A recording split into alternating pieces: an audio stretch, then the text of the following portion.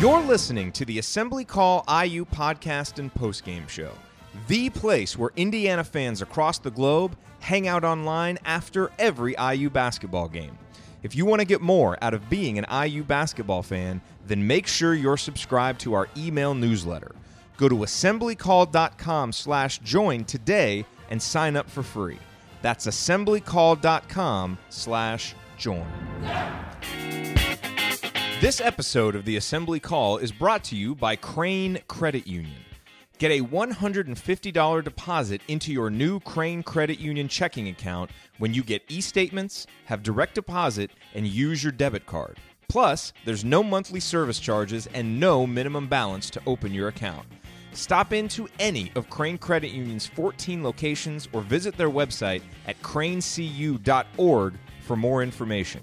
That's cranecu.org. Crane Credit Union is federally insured by NCUA.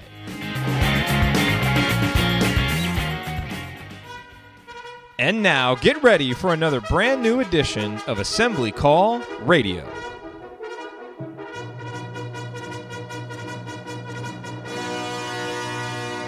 And welcome, Hoosier fans, to this week's edition of Assembly Call Radio. This is episode number 30 of Assembly Call Radio, and it is our 322nd episode overall of the Assembly Call, recorded on the evening of Thursday, June 8th, 2017. I am Jared Morris, your host for Assembly Call Radio, where each week, health willing, we break down the most important IU basketball stories from the past 7 days. My apologies again for having to cancel last week's show at the last minute, but I'm back and better than ever and raring to go tonight. Now, remember, once the season starts, you can catch us immediately after every IU basketball game on the Assembly Call IU postgame show. Watch us live at assemblycall.com, and you can also subscribe to our YouTube channel. Just go to assemblycall.com/YouTube, and that will redirect you to our YouTube channel page. And if you can't catch one of our shows live, you can always catch up with our podcast. Just search for Assembly Call wherever you listen to podcasts, and you will find us. All right, well, let's begin how we always begin, and that is with our Hoosier Proud banner moment. And my banner moment for this week comes from a quote said by Archie Miller at the Huber's Winery event last week. And here's the quote. He said a lot of really interesting things, and we're going to get into some of them in today's show. But this is the one that really stuck out to me. We have a chance to build a contender every single year. I mean, what could give you more confidence as a fan than a coach who doesn't shy away from expectations and who appears to have the plan and the fortitude to actually bring it to fruition? You know, I have no doubt that the 2017-18 season, the one coming up, is going to have its ups and downs as the players get used to Archie and as Archie gets used to the players. And as, you know, I'm sure we'll also see a few recruits that we all really want choose other schools. It's inevitable. It's going to be a process. So the 2017-18 season may not be the banner season, but it sure does feel like it will be a season that helps lay the foundation for a banner to come. And that's what has made this offseason such a fun one to experience and to cover. All right. Well, now let me introduce my esteemed co-host. Yes, just one co-host this week. Andy Bottoms is off, still staring at his television set in disbelief after a Cincinnati Red hit 4 home runs in one game. But here with me, holding down the fort in this two-man extravaganza, is a man who is not on Ohio State's short list of coaching candidates, although he might end up on it the way things are going. He's a writer for The Big Lead and someone who is pretty sure he could sub in for Kyle Korver in the NBA Finals without anyone noticing. He is Ryan Phillips. Ryan, please kick us off with a rant against anyone saying Archie Miller would have taken the Ohio State job over the Indiana job, which I will remind everyone would have involved replacing his fired mentor in the process. Yeah, I think that's actually, I'm going to talk that, Mata. I think that was going to be my rant anyway. But yeah, I mean, there were some people out there, and Jeff Goodman of ESPN was one of them, who called me out for you know, I pretty much said that these people saying that he would have taken the Ohio State job over the Indiana job were wrong. And we're 100% wrong. And I think that there's an issue there because Archie did like the Ohio State job. People had often mentioned that and connected him to that job.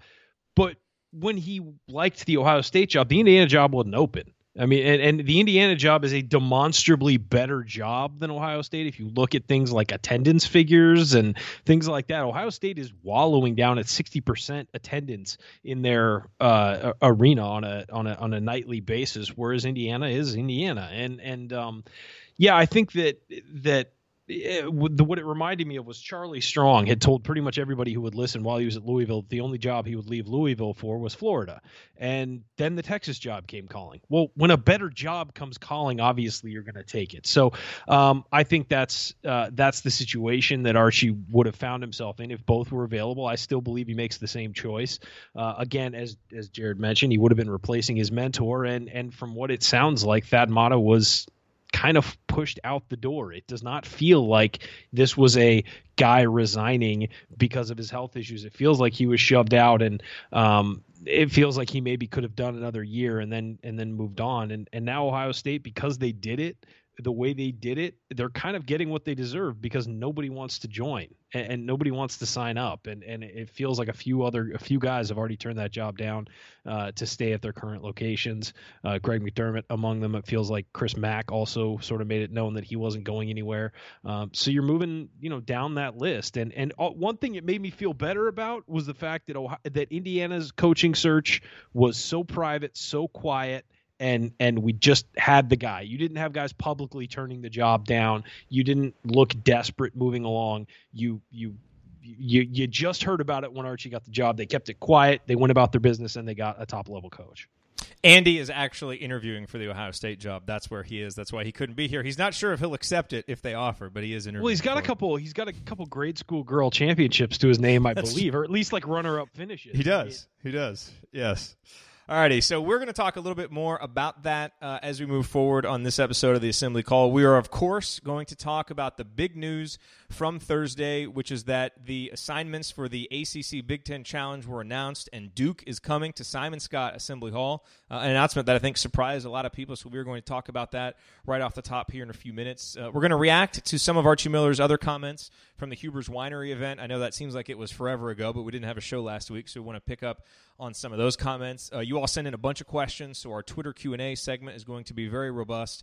And then in our final segment, we're going to reflect on the interview that I got to do this week with Victor Oladipo, obviously, which was a name that I'm now able to cross off of my IU interview bucket list. So who else is on that IU interview bucket list? We will talk about that in our final segment. So a jam-packed episode of Assembly Call Radio. Before we talk about Duke and Indiana, which is obviously going to be a huge, huge ticket in Bloomington come this upcoming basketball season, a quick word about this week's sponsor, SeatGeek. Buying tickets. Nice segue, Jared. Like that. Well, I mean, it fits perfectly, obviously, because people are going to be looking for tickets to that game. You know what my first thought was when that was announced? Maybe we think about making that our trip up this year. Just a Could thought work for me. I mean, if we could actually find a way in. I know. So just a thought. I don't know might if have that'll to happen. gate crash, guys. We might have to gate crash. Yeah, we might. Or we can add the SeatGeek app to our phones and look for tickets on the SeatGeek app, because buying tickets to sports and concerts can be complicated, but there is a better, simpler way to buy with SeatGeek. SeatGeek is the smartest, easiest way to get tickets to live events. With SeatGeek's seamless mobile experience, you can buy and sell tickets in just 2 taps. SeatGeek helps you find the best seats at the best prices, even to highly anticipated events like Indiana Duke, fully guaranteed. There's nothing quite like seeing your favorite team or musician in person, and SeatGeek will get you closer to the action for a great value. I have the SeatGeek app on my phone. It's the easiest way I've found to shop for tickets, and I used it earlier this year to get tickets to see Yogi play here in Dallas. I used it to buy concert tickets for my wife, so I can vouch for it and for SeatGeek from personal experience, and just the way that SeatGeek is designed. It makes your ticket experience easier than it has ever been before. And best of all, Assembly Call listeners get $20 off of your first SeatGeek purchase. So just download the SeatGeek app, enter the promo code ASSEMBLY, ASSEMBLY today. That's promo code ASSEMBLY for $20 off your first SeatGeek purchase. Well, you are listening to the Assembly Call. I'm Jared Morris here with Ryan Phillips. And Ryan, let's talk about the biggest news, which, as I mentioned, is the Big Ten ACC Challenge announcement. Duke is coming back to Simon Skjodt Assembly Hall. And I know that you are very excited to relay what happened the last time Duke came to Simon Skjodt Assembly Hall. It wasn't Simon Skjodt Assembly Hall back then, and you can do that in a moment. But I want to address one comment that I got on Twitter right after this was announced, because obviously, Indiana fans are excited. I think we were kind of wondering, would we be, placed lower, maybe a rematch with Georgia Tech just because, expectations aren't going to be that high. But I really think this is the absolute best case scenario for Indiana. And someone mentioned, did the whoever determines this, did they treat Indiana unfairly by making them play Duke, with kind of a rebuilding Indiana year and a new coach? And I'm thinking, man, this is the greatest gift that could have been given to Indiana, because it's not going to be very long in Archie Miller's tenure that he's going to be able to basically play a home game without the expectation of winning. And I think Duke will probably be favored in this game, even though it's in Bloomington. And while we all expect to win every game in Simon Scott Assembly Hall, it'll be early in the season. There's question marks about this team. It's the first year under Archie. So it's that rare game where you're going to get a crazy, ridiculous home atmosphere and be able to play as an underdog, which I don't think Indiana will be doing for long under Archie Miller. But that is a huge opportunity for him to get a big signature win early in his tenure at IU and really put his stamp on the program with a big W. I think it's an absolute home run for Indiana. And really a game that it's a win-win situation, because, even if you lose it, it's still, a good team that's obviously not going to hurt your strength of schedule. As long as you play well, you can even walk away from a loss feeling good. But you win against a team like Duke, and it could really be confidence building for this team, give them a big win for their NCAA tournament resume, and again, allow Archie to put an early stamp on the program. So I think it's a huge home run in pretty much every way for Indiana. And needless to say, I'm excited for that game. And I'm already ready to do the post-game show for that one. But we've got a long time to wait. What are your thoughts on Duke coming to town? I agree with you. I think it's a great opportunity for Indiana. You have a chance at an early signature win if you happen to win, but at the same time, you also have the chance at setting something up, and if you do lose and you compete, you can raise your profile that way. As you said, it'll be early in the tenure. It'll be a chance for these guys to test out their system against a really good opponent. That's going to be the issue, as we've talked about. It's the ability to take his system out of practice and put it into practice on the court. And so I think that it's going to be interesting to see how quickly he can do that, how quickly the team can do that. But again, you test yourself early against a very, a top level opponent. You get to have the crowd on your side. Look, I think this is the worst for Duke because they have to go on the road to Assembly Hall. Whoever has to go to Assembly Hall, ask North Carolina about it last year. They won the national title and lost early in the season at Assembly Hall, and to a team that, didn't make the tournament. So I think it's, there's always potential for craziness at Assembly Hall. And so I think it's, if you're Duke, you have to be looking at this and not being too thrilled about it. Just because they know what that atmosphere is going to be. And it's great for the fans. It's great for the program because, look, if you win, that's a big signature win. Then you can say, okay, we have a big win. You're probably going to regress a little bit, to the mean and whatever. And while it'll raise expectations, nobody's expecting you to, turn out that kind of win all the time in your first year, but it kind of puts the program on solid footing at that point. So, and it'll be big for recruiting too, of course. So question I for think you. I think that's a big deal. We've talked a lot about what Indiana will do with its open scholarship. Any chance Marco Killingsworth has like a game of eligibility left and could come play? I mean, we know he's a Duke assassin, 34 points and however many rebounds. And one of the loudest moments in Assembly Hall history. According to everyone who was there. I have been at a lot of big sporting events. I have been to a lot of big games at Assembly Hall. That is the loudest I have ever heard that building or ever heard a sporting event. And it's funny because it's one of those things where I think a lot of people think there's some groupthink with it. It's like, well, the game wasn't even over. It was 8 minutes left or 7 minutes left. That comeback, they made an 11-0 run on number one Duke. And I think the factor was that program and those people, those fans have been waiting for 4 years for something to really cheer about.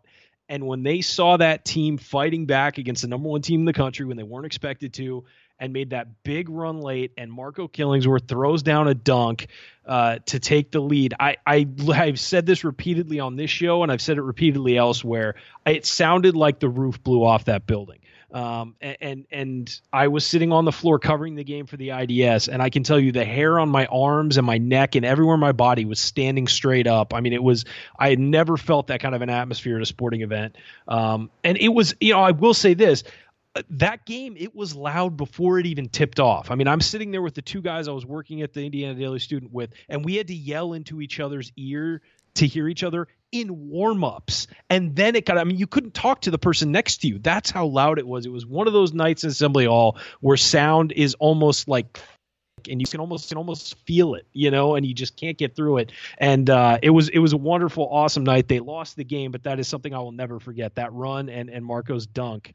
You can watch it on YouTube, folks, and it is so loud and unbelievable. And I think that it makes it louder. What made it louder than the Kentucky game, where everybody just exploded, was I think that half the crowd, when Christian Watford hit that shot, was so shocked they weren't speaking and they weren't yelling. And so instead of having the entire arena screaming at the same time, you would have the people just shocked and stunned, whereas this was just everybody cheering in the middle of a game and keeping it going. And it was an incredible moment, and hopefully we'll get another one of those this fall. I could listen to you tell that story every episode, I think. I think it gets better every time. I love that story, man. I just do. I was very fortunate to be working for the IDS, sitting on the floor in press row when that happened, because it's something I'll never forget. It is a great memory that I have of that season. It's a season that didn't end that great for Indiana, as Mike Davis resigned and all that stuff. But that's a memory I'll always have. And it's just unbelievable. It'll be interesting to see how loud it is when Robert Johnson hits the game winner for that game. Yeah, it really will. I've been predicting a Robert Johnson game winner for 2 years now. It's going to happen this year. Why not happen against Duke? I don't think Andy's going to be on that show if Robert Johnson hits a game winner. I think he's going to drive. I think he's going to drive to Bloomington and kiss the man. So. Assuming he's not coaching for Ohio State. Right. The offer's going to come any hour. Other matchups in the Big Ten ACC Challenge. You got Louisville at Purdue, Notre Dame at Michigan State, North Carolina against Michigan. So some really interesting, juicy matchups. And obviously we're biased, but I don't think there's anything as interesting as Duke playing at Assembly Hall. It doesn't happen very often, so when it happens, I think that's the biggest game of the challenge. All right, some of these kids, I will have to say, some of these kids have some payback due to Duke after the disaster in Durham a few years ago. They sure do. I'm sure that'll be talked about. They sure do. Yes, they do. All right. Coming up on the Assembly Call, we discuss a couple of the other big stories from the past week. Archie Miller's comments at the Huber's Winery event. Talk a little bit more about the firing of Thad Matta, what that means for Indiana. That's coming up. Stick with us.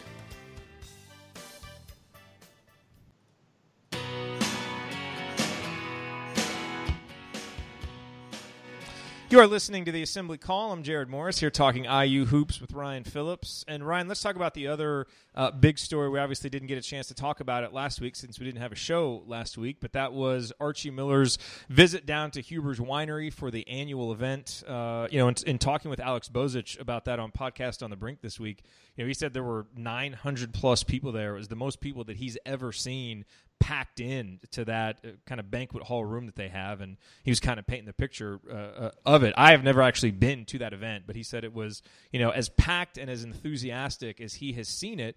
And I thought there were some really interesting comments that Archie made. I talked about one that he made in the banner moment about building a contender every single year, but I really thought that his most interesting comments are when he started going player by player, and he was really focused on the 5 guys who stayed in town because, he gave everybody the option of, spending 3 or 4 weeks at home. A lot of the guys took him up on that, but a few guys decided to stay in town. Juwan Morgan, Deron Davis, Curtis Jones, Robert Johnson, and Colin Hartman all stayed in town.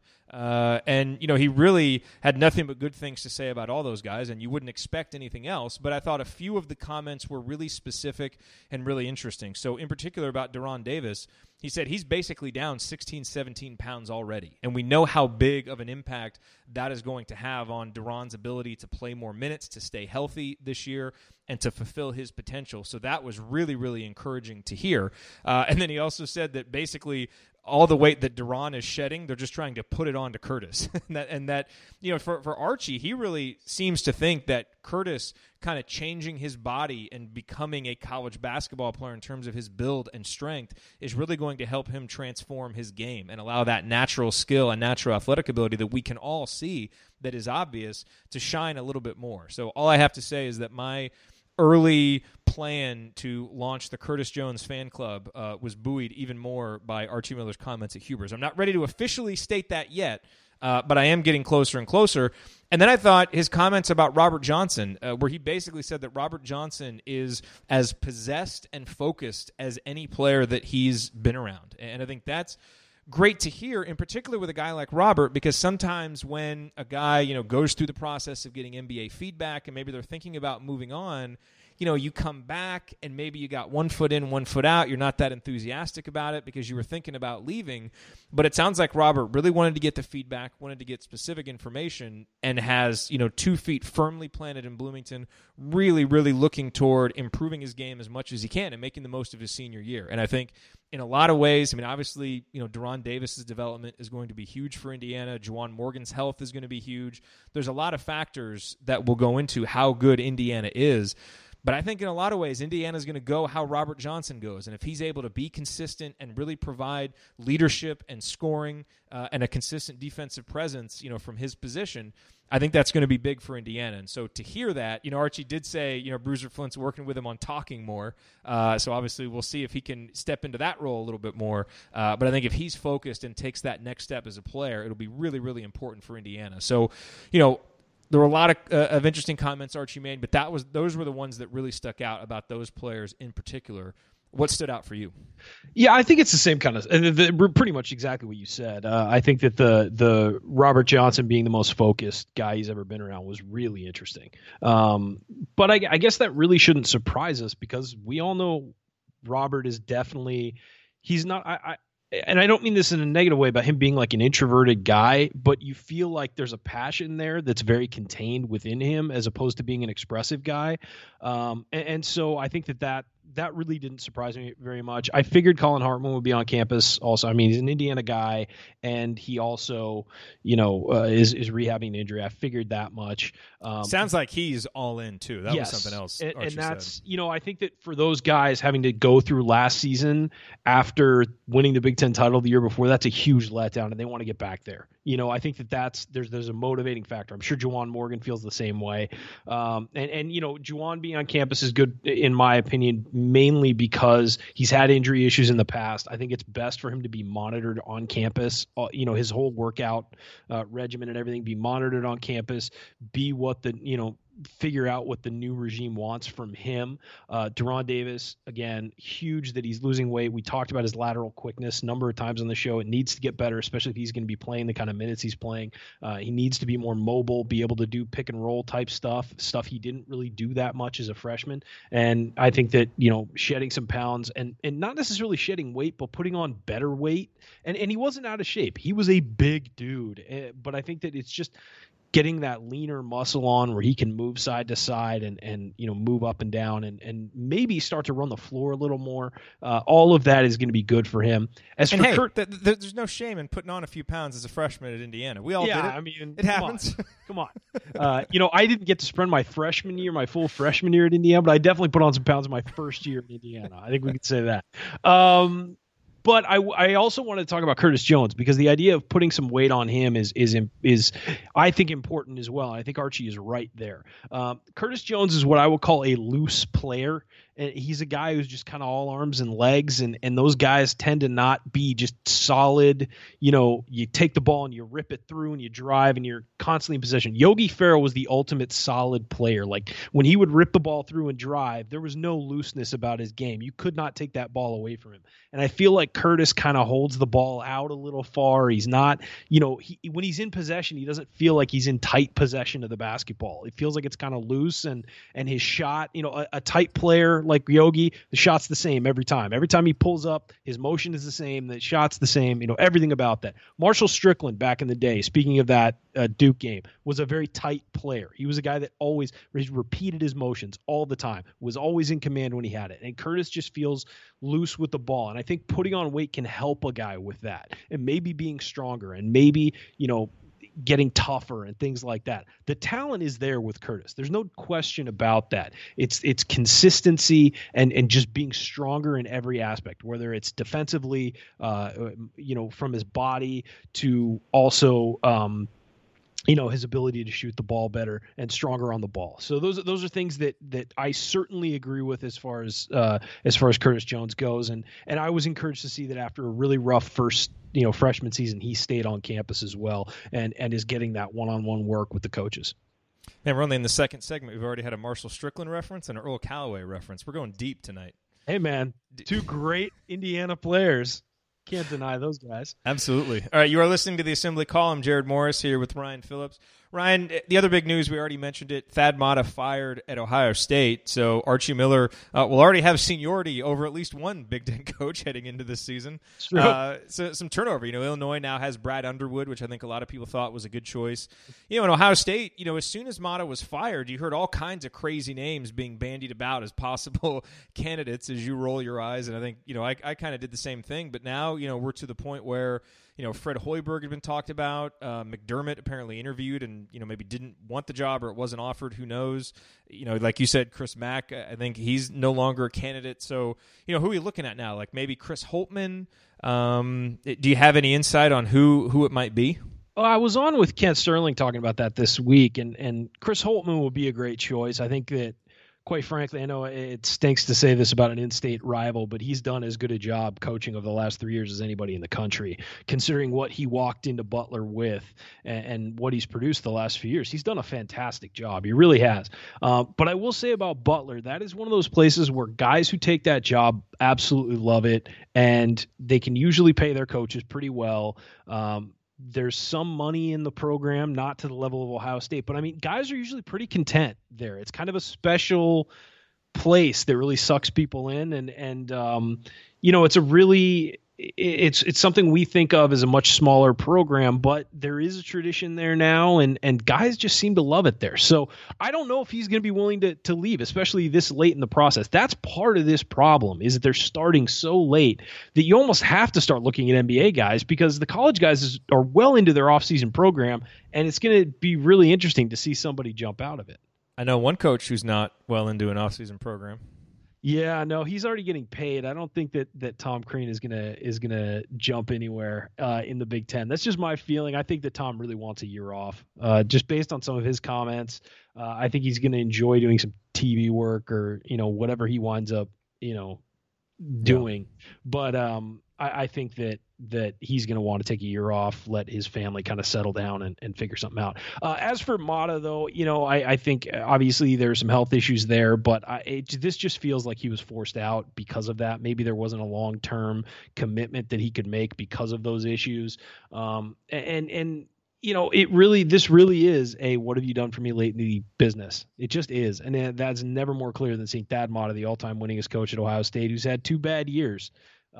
They happen to come in the last 2 years and be back-to-back. But other than that, he's had a fantastic track record of success there, and now he's gone. And that's really surprising that they were able to let him go after 2 admittedly rough years. That was really shocking to me that he didn't get to go out on his own terms, considering what he's done for that program. And with that, we have now covered the Thad Matta firing at Ohio State basketball more than all Ohio State blogs and podcasts combined, as they focus on football. Seriously. Can Urban Meyer coach both? Is that how that works? Probably. I think he could. All right. Stick with us. Coming up, you all sent in a bunch of questions, so we wanted to save some extra time for our Twitter Q&A segment, so we got a lot of time for it. Stick with us because that is going to be a fun question. We will do that next on the Assembly Call.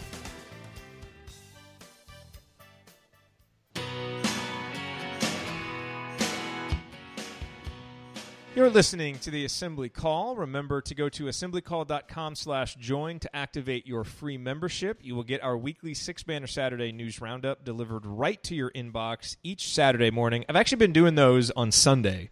It's a little bit easier to manage. So 6-Banner Sunday, I don't know if that's going to be a permanent change, but 6-Banner Saturday or Sunday. You'll get it one morning on the weekend. It'll be the 6-Banner weekend. 6-Banner weekend. So that'll help you stay up to date with your Hoosier news during the offseason, and we'll continue doing it once the season begins. Again, that URL, assemblycall.com/join. I am Jared Morris, talking IU basketball here with my co-host on the Assembly Call, Ryan Phillips. Remember, you can join us after every IU basketball game over at assemblycall.com and every week right here on Assembly Call Radio. All right, it is time for our Twitter Q&A. You all sent us in a bunch of questions via Twitter. Our Twitter handle is @AssemblyCall, so make sure you're following us on there. If you're not, it's a great way to interact with the show and send us questions. We got a bunch of them, so let's start going through these, Ryan. This question from Andrew: what is your projected record for these marquee non-conference games for Indiana, and does the fan base get upset if we don't win any of them? So as of right now, we don't know the full non-conference schedule, but we do know that Indiana will be playing against Duke. We know that they will play at Seton Hall in the Gavitt games, and that's a good Seton Hall team that will probably be a top 25 team. Indiana will be at Louisville, so that game is at Louisville. That's a true road game. And then against Notre Dame in the Crossroads Classic. So 4 really meaty, solid, good non-conference games for Indiana. What is your projected record? Obviously not knowing who's going to be playing, what injuries may be, anything else about those games, just off the top of your head, how do you think Indiana does? You go first, man. This is you. I want you to go first. So I think Indiana is going to beat Duke. I think we're going to win at home. I think the atmosphere is going to be crazy. I don't think Indiana will win at Louisville. The Notre Dame game, to me, I think that's a game Indiana wins. I haven't looked a lot at Notre Dame, but I just feel like that's another kind of in-state statement game that'll be important. And I want to say that Indiana will win at Seton Hall. For some reason, I keep thinking of that game like the NC State game in the 2011-12 season, like this early season road game that Indiana's not expected to win, and they do. But that Seton Hall team, obviously better than what that NC State team was. And so I think that's probably going to be a difficult test on the road that early for that team. So I think Indiana goes 2-2. And I will say, does the fan base get upset if we don't win any? Wait, you said the other. So you don't think they'll win at Seton Hall? No, I don't think they'll win at Seton Hall. Sorry, I've been kind of trying to talk myself into it, but I think those getting a win at Seton Hall or at Louisville would be tough. Does the fan base get upset if we don't win any? I think the fan base would be disappointed, but I don't think anybody would be upset unless we just go and get our doors blown off. And as long as we play hard, and that's something else Archie Miller said at Huber's Winery is a lot can go wrong for this team, but the one thing that won't is we will play hard. And no matter what, as Indiana fans, will be able to look up with pride and say our team, played hard. And I believe him. I think Indiana will. So I think that win or lose, we'll play well in those games. But to me, I think 2-2. But I think it's still, as long as Indiana's playing well, I don't think anybody will get too upset if we compete but don't win them. Disappointed, but not upset. I'm going to go ahead and say I think they win the Notre Dame game. I think Seton Hall on the road is a toss-up. I would lean no because Seton Hall is a pretty experienced team and they're playing at home, like a true home game, not in their town home game. They're going to be that comfortable on their own floor. So I lean no on that, but I think that's kind of a toss-up as well. The Louisville game I think is a loss. No question. I think that's a loss. Rick Pitino is going to have some good players coming back as always, and they're very tough at home any time of the year, especially early. And then I think the Duke game, again, for me, the Duke game is a toss-up just because of the atmosphere, the energy. This group has always played well as an underdog. So I would lean towards Duke being a toss-up that they could win. I'm not going to go say I'm predicting them to beat Duke. I'm putting it on the line as a toss-up, leaning towards a win. But Notre Dame, I think they will beat. I'm not hedging. Indiana will beat Duke. I'm saying fine. It right now. Indiana will beat Duke. There we go. You're gonna have to clip that out and just play it as one of our drops, like one of our soundbite drops if they get blown out. They won't. That's not happening again. Yeah, no, it won't. But so I say 2-2 as well with the same. I have the same picks. But again, I think that Duke game is going to be it's going to really depend on who's healthy. Everybody. We're assuming everybody's healthy going into that game. It's a normal progression for the team. In a coach's first year, and I don't think that the fan base will be angry if they don't win any of them. Again, like you said, I think it's going to depend on how they play, how they show up. Are they going to fight, or are they just going to kind of get behind and roll over? I don't think that's what we should expect from these guys, but you got to see it. But in a coach's first year, your expectations should be muted because he's got to put that system in. He's got to do this. By the end of the year, you judge how the team is playing. You judge them by that because it's going to take a while. It takes a while. You see that in every sport. When a coach comes in, for the most part, and there are very rare circumstances where this isn't the case, it takes a while to implement everything. It takes a while to get the players out of their old habits into their new habits and playing a different way. So obviously expectations should be sort of, hey, we're going to be competitive. We're going to be a good team. But this isn't about this year. I mean, you want to win this year, but this is about the next 10 years when you hire a coach. It's not about who's going to get us to win now. This is about the next decade of basketball in Indiana. So, hopefully they come out and play well. I hope the fan base is understanding because it is a first year. So, speaking of the next decade of Indiana basketball, Hoosier in Chapel Hill asks, when Tom Izzo retires, will IU become the premier program in the Big Ten? It's a good question. I mean, obviously, no longer is Bo Ryan at Wisconsin, Thad Matta out at Ohio State. I think, when you look at programs that obviously have some stability outside of Michigan State, Michigan has been pretty good under John Beilein. Minnesota has kind of been an ascendant team just for the last year under Richard Pitino, but can that really sustain? Is Northwestern going to keep it up under Chris Collins? I think Indiana is very well positioned with Archie Miller and with just the built-in resources of the program to be the premier program in the Big Ten. And I will say that's that's what my expectation is, and I think that's what Archie Miller's expectation is, and I don't think that's an unfair one. Obviously, what Tom Izzo has done at Michigan State is remarkable, and I think it's a great model for, what Indiana can be. But I think Indiana is very well positioned given some of the coaches that have left and given what Indiana has now to be that team that takes over the Big Ten once Tom Izzo retires. Look, I know results haven't been what they were, and what we expect, but who said Indiana isn't the premier program in the Big Ten? I mean, is there a program that if you were starting today, no coaches anywhere, let's say, all the coaching jobs are vacant, where is the job that everybody would want to go to? Well, sure. It's Indiana. But we just haven't – it's been about getting the perfect fit at the coach who can maximize the program. But who has had the better track record lately? Of course, Michigan State is the top program right now. But again, if you're talking strictly about the program and the history and the premier program, the program that everybody wants to go to, again, take the coaches away and just look at the resources of the programs and look at the history and look at the tradition and look at the fan base and all of that stuff. Indiana is the premier program in the Big Ten. They may not win as regularly as they should have. And again, it's been about, as you said, getting the right coach to develop some kind of consistency over a long period of time. And that's what Archie Miller was brought in to do. So will they become the premier program? I don't even think they may wait till Izzo is done. If the right coach is there, Indiana will surpass everybody because of the resources, the built-in, they recruit Indiana. They can recruit from the state of Indiana. They can do all of these different things that other schools do not have an advantage, don't have that kind of advantage. So it's almost like cheating. I mean, you get a big boost when you come into Indiana because you are so far ahead of everybody else in resources, in fan, support, all that stuff. So I would say that I don't believe it will. I don't believe IU is not the premier program. They just haven't had the results that would be commensurate with that lately. I like it. All right, you're listening to the Assembly Call. I'm Jared Morris here with Ryan Phillips, answering the questions that you sent us via Twitter. Ryan, let's go to Eric's question. And so Eric asked us, if you could pick one player in college basketball to add to IU's roster this season, who would it be? And we were talking between segments that we should make this one player in the Big Ten to add to IU's roster. Just to cut down on the, Yeah, but as I think about it more, I'm not sure that it would change my answer. Because I think that the top two guys that I would have picked are both in the Big Ten. The guy that I chose, and I chose this for two reasons. One, I chose this guy because obviously Indiana has a hole down low. I mean, we have Deron Davis, but not a lot of depth behind him. And this is obviously a guy that has tormented Indiana, so it would be nice to not have to play him. That would be an added bonus of getting him. But that is Ethan Happ.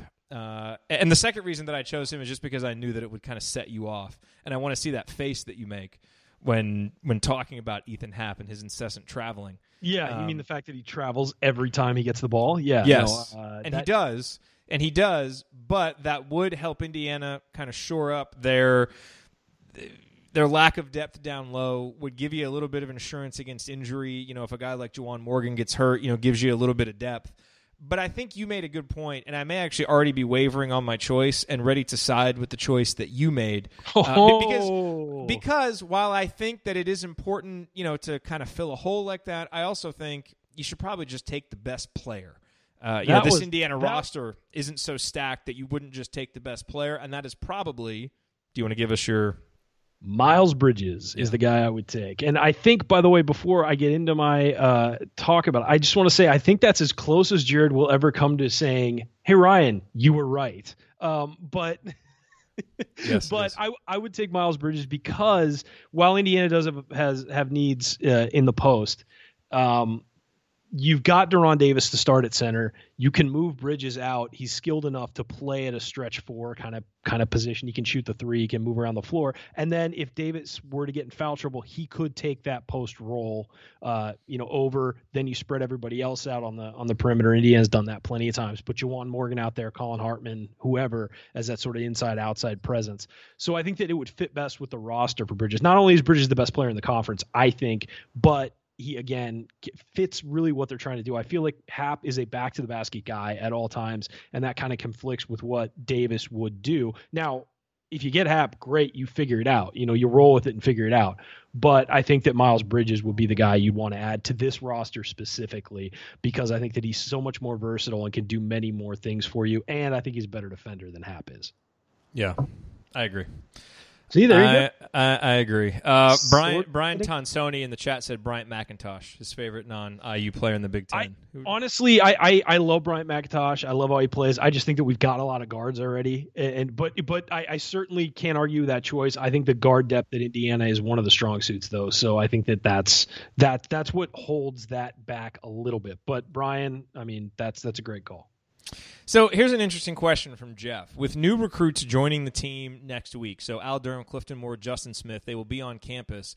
What would each of them have to do to have a successful summer? And it's an interesting question because, we don't always get we haven't always gotten a whole lot of insight, into what guys are doing in the offseason, but now we're getting a lot more, with social media and just with some of the behind-the-scenes stuff that we see. So to me, I think this is a pretty easy answer, which is they need to get in and get working physically with Cliff Marshall and get their conditioning, get their strength to where they're going to be able to play at the next level because that's going to be the biggest adjustment for them based on, I'm obviously not speaking from experience, but based on everything I've heard, and I'm sure they know this, just the speed of the game, the size of the game, the strength of the game. And so whatever they can do to physically get themselves ready, obviously once practice starts and once Indiana starts installing their offense and their defense, they're going to have to get up to speed mentally, but the more that they can get themselves in shape physically and ready for the rigors, ready for the grind, then I think the more into it they'll be able to be mentally. Because obviously, as we know, when you get tired, that your ability to focus and your ability to pay attention to detail isn't always there. And for young guys, they struggle with that a lot of times anyway. So the more that they can get themselves physically ready for the season, I think is probably the best thing that they can do this summer. What would you say for the new guys coming in? Well, if you want to go player by player, I think Al Durham obviously needs to work on his shot. I agree with you. The physicality, getting into the gym, I think that's a given. Clifton Moore needs to eat like 3 steaks a day. Justin Smith needs to just round out his game. I think maybe again add some more strength. He's a super athletic guy. Work on your jumper, do things like that because that work on the things that'll get you into a game. And I think developing his jump shot will really help him because he's already athletic enough to play. Clifton Moore definitely just size, man. He's got to add some weight. He is such a skinny kid. I love his skill level. I love his length, all that stuff. But he just has to add weight and it's he's going to have to play some next year. He probably will, yeah. And you just can't be out there and getting pushed around. And so it's kind of like the Curtis Jones thing. He needs to be a more solid player in many ways across the board with strength and toughness and things like that. I don't question his toughness. I think it's there, but he's got to be strong enough to back it up. And Durham, I think, it's a jumper. It's his jumper. He needs to work on that. He's a tough, hard-nosed guard, but he needs to be able to hit shots from the outside. So those are the 3 things I think each guy needs to work on. That's good. All right, a few quick hit questions here to round out. We've gotten this question a few times, so I want to address it. Eric wonders, if you could only get one, would you rather get Romeo Langford or Keon Brooks? Langford. I think he's the next big thing. And he may only be there for 1 year. I mean, to be fair, Keon Brooks could be a one and done guy too. So you could make an argument, that maybe you'd want the guy that could be there longer. But I think just what it would represent to get Romeo, and I'm not saying it's likely, but I think that the signal that would send would be just tremendous. Yeah, I think that's the issue there is that going down to Southern Indiana and snagging a player like that, going into that area and snagging a guy is a huge deal, especially when it looks like you're going up against Duke. And some other schools obviously are in the mix as well, but if you can go beat them in your first year as a recruiter for Archie Miller that's a big deal. And so I would say Romeo Langford. I think he's a program changing kind of recruit as far as I've seen. All right, last question for you. This is from Seth. Who would win 5-on-5? 5 Yogis or 5 Codys? Jeez. That's a deep philosophical question. You've got to really you got to really worry about. I would say just visualize that. I like that question. Because the visual is really entertaining. Jared. You may think this is a joke. It's not a joke. I pondered this before many times. Does the winner get 5 Oladipos or? Yes. I would say I would give it to 5 Codys because he's So the versatility and offensively, all 5 Codys could just back down the shorter Yogis. And rim protection is a big deal there as well. So I would go with 5 Codys. Now, if the winner gets 5 Oladipos, I'm taking Oladipo. I'm taking the Oladipo. I'm taking Oladipo. More versatility. So I'm saying 5 Codys would beat 5 Yogis. Although it's hard. That's hard for me to say, but you know my love for Yogi. I do know your love for Yogi. Okay, well, you just mentioned Victor Oladipo. So speaking of Victor Oladipo, I had a chance to interview Victor this past week. I'll tell you what the biggest highlight was from what Victor said in that interview, and then we're going to talk about our IU interview bucket list, which should make for a fun final segment. Stick with us on the Assembly Call.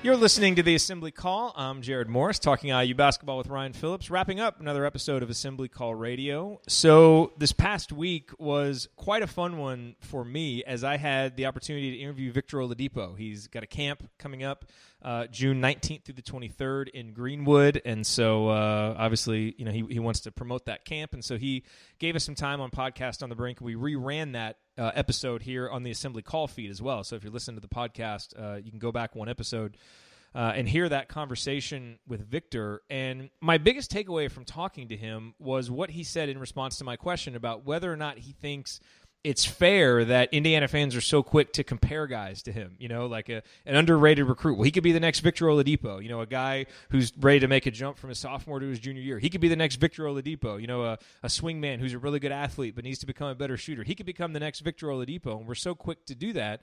And I wanted to know his thoughts on that. And he basically said that it wasn't fair. It wasn't fair to hold guys to that standard of, a guy who was, the 144th recruit and became the number 2 pick in the draft. It doesn't happen that often.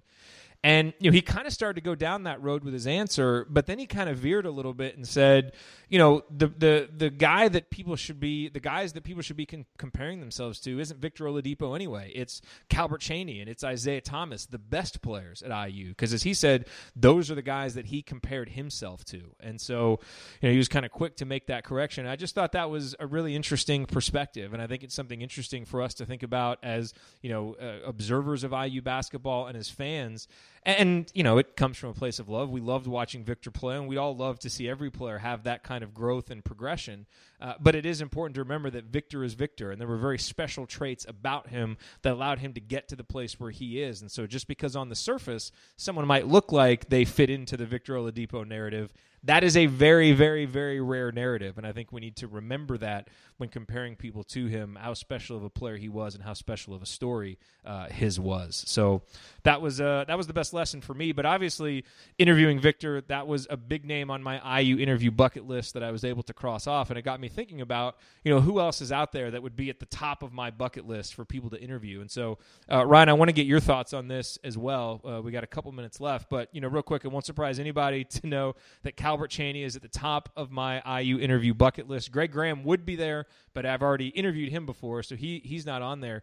If we could do anyone, living, dead, I would certainly certainly want to interview Bill Garrett and Branch McCracken, two giants in the history of IU basketball. And then a couple of other names that are interesting. I think Jay Edwards would be really interesting to interview because, that run that they went on in 1989 was so much fun. And that he was really the first IU player that I fell in love with as a young kid watching games, and just to hear how things went for him after he left IU. And then, of course, Ivan Renko, because, if you're the guy to get the Ivan Renko interview, that would just be second to none. What about you, Ryan? And by the way, we want to know who's on your IU interview bucket list. So send us a tweet at Assembly Call. Who's on your bucket list, Ryan? Well, I would say Damon Bailey, but I've interviewed him several times when he was a high school coach in Bedford. I got a chance to sit down with him, a number of times, and good guy, but it wasn't. I don't think that would be as effusive an interview as I think that I would love to get. Yogi Ferrell is one because we've talked about him so much on this show, and we happen to know his mom. So come on, Doc Libby, pony up, get the kid on here. Yogi, you're welcome anytime. Dan Dockich, because he's such a big fan of our show, would be a great one. Christian Watford would be a good one too. I want to talk about the shot extensively. And then I think the Van Arsdale brothers would be really interesting. They're still alive. They're 74.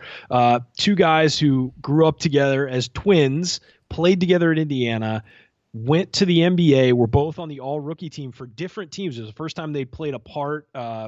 Dick Van Arsdale's number is retired, and Tom Van Arsdale, was a very successful player. So I think that would be really fun. All very good choices. That's fun. So let us know what your choices are. And that will do it for us on this week's episode of the Assembly Call. If you want to see us do the show live and be part of the live chat, join us at assemblycall.com on Thursday nights for the live simulcast of our Assembly Call recording. Or you can always subscribe to our podcast by searching for Assembly Call wherever you listen to podcasts. And don't forget to go to assemblycall.com/join to activate your free Assembly Call membership. Thank you for listening. We will be back to talk IU hoops again with you next week. Until then, keep your elbows in and your eyes on the rim, and go Hoosiers.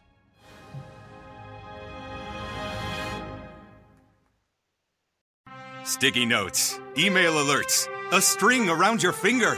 They're just not big enough. So here's a big reminder from the California Lottery. Tonight's Mega Millions jackpot is over $250 million. Whew. Play now. Please play responsibly. Must be 18 years or older to purchase player client. Avoid upfront fees that cripple businesses with IBM Cloud. Bare Metal on IBM Cloud rents out dedicated servers by the hour or month. Customize over 11 million different configurations. Deploy on demand. Get unlimited inbound bandwidth, plus 24/7 support and 20 terabytes of outbound bandwidth cost-free. And when's the last time you checked IBM Cloud bare metal prices? They're now more comparable than ever. The better bare metal is IBM Cloud. Visit ibm.biz/bare metal servers today and see for yourself.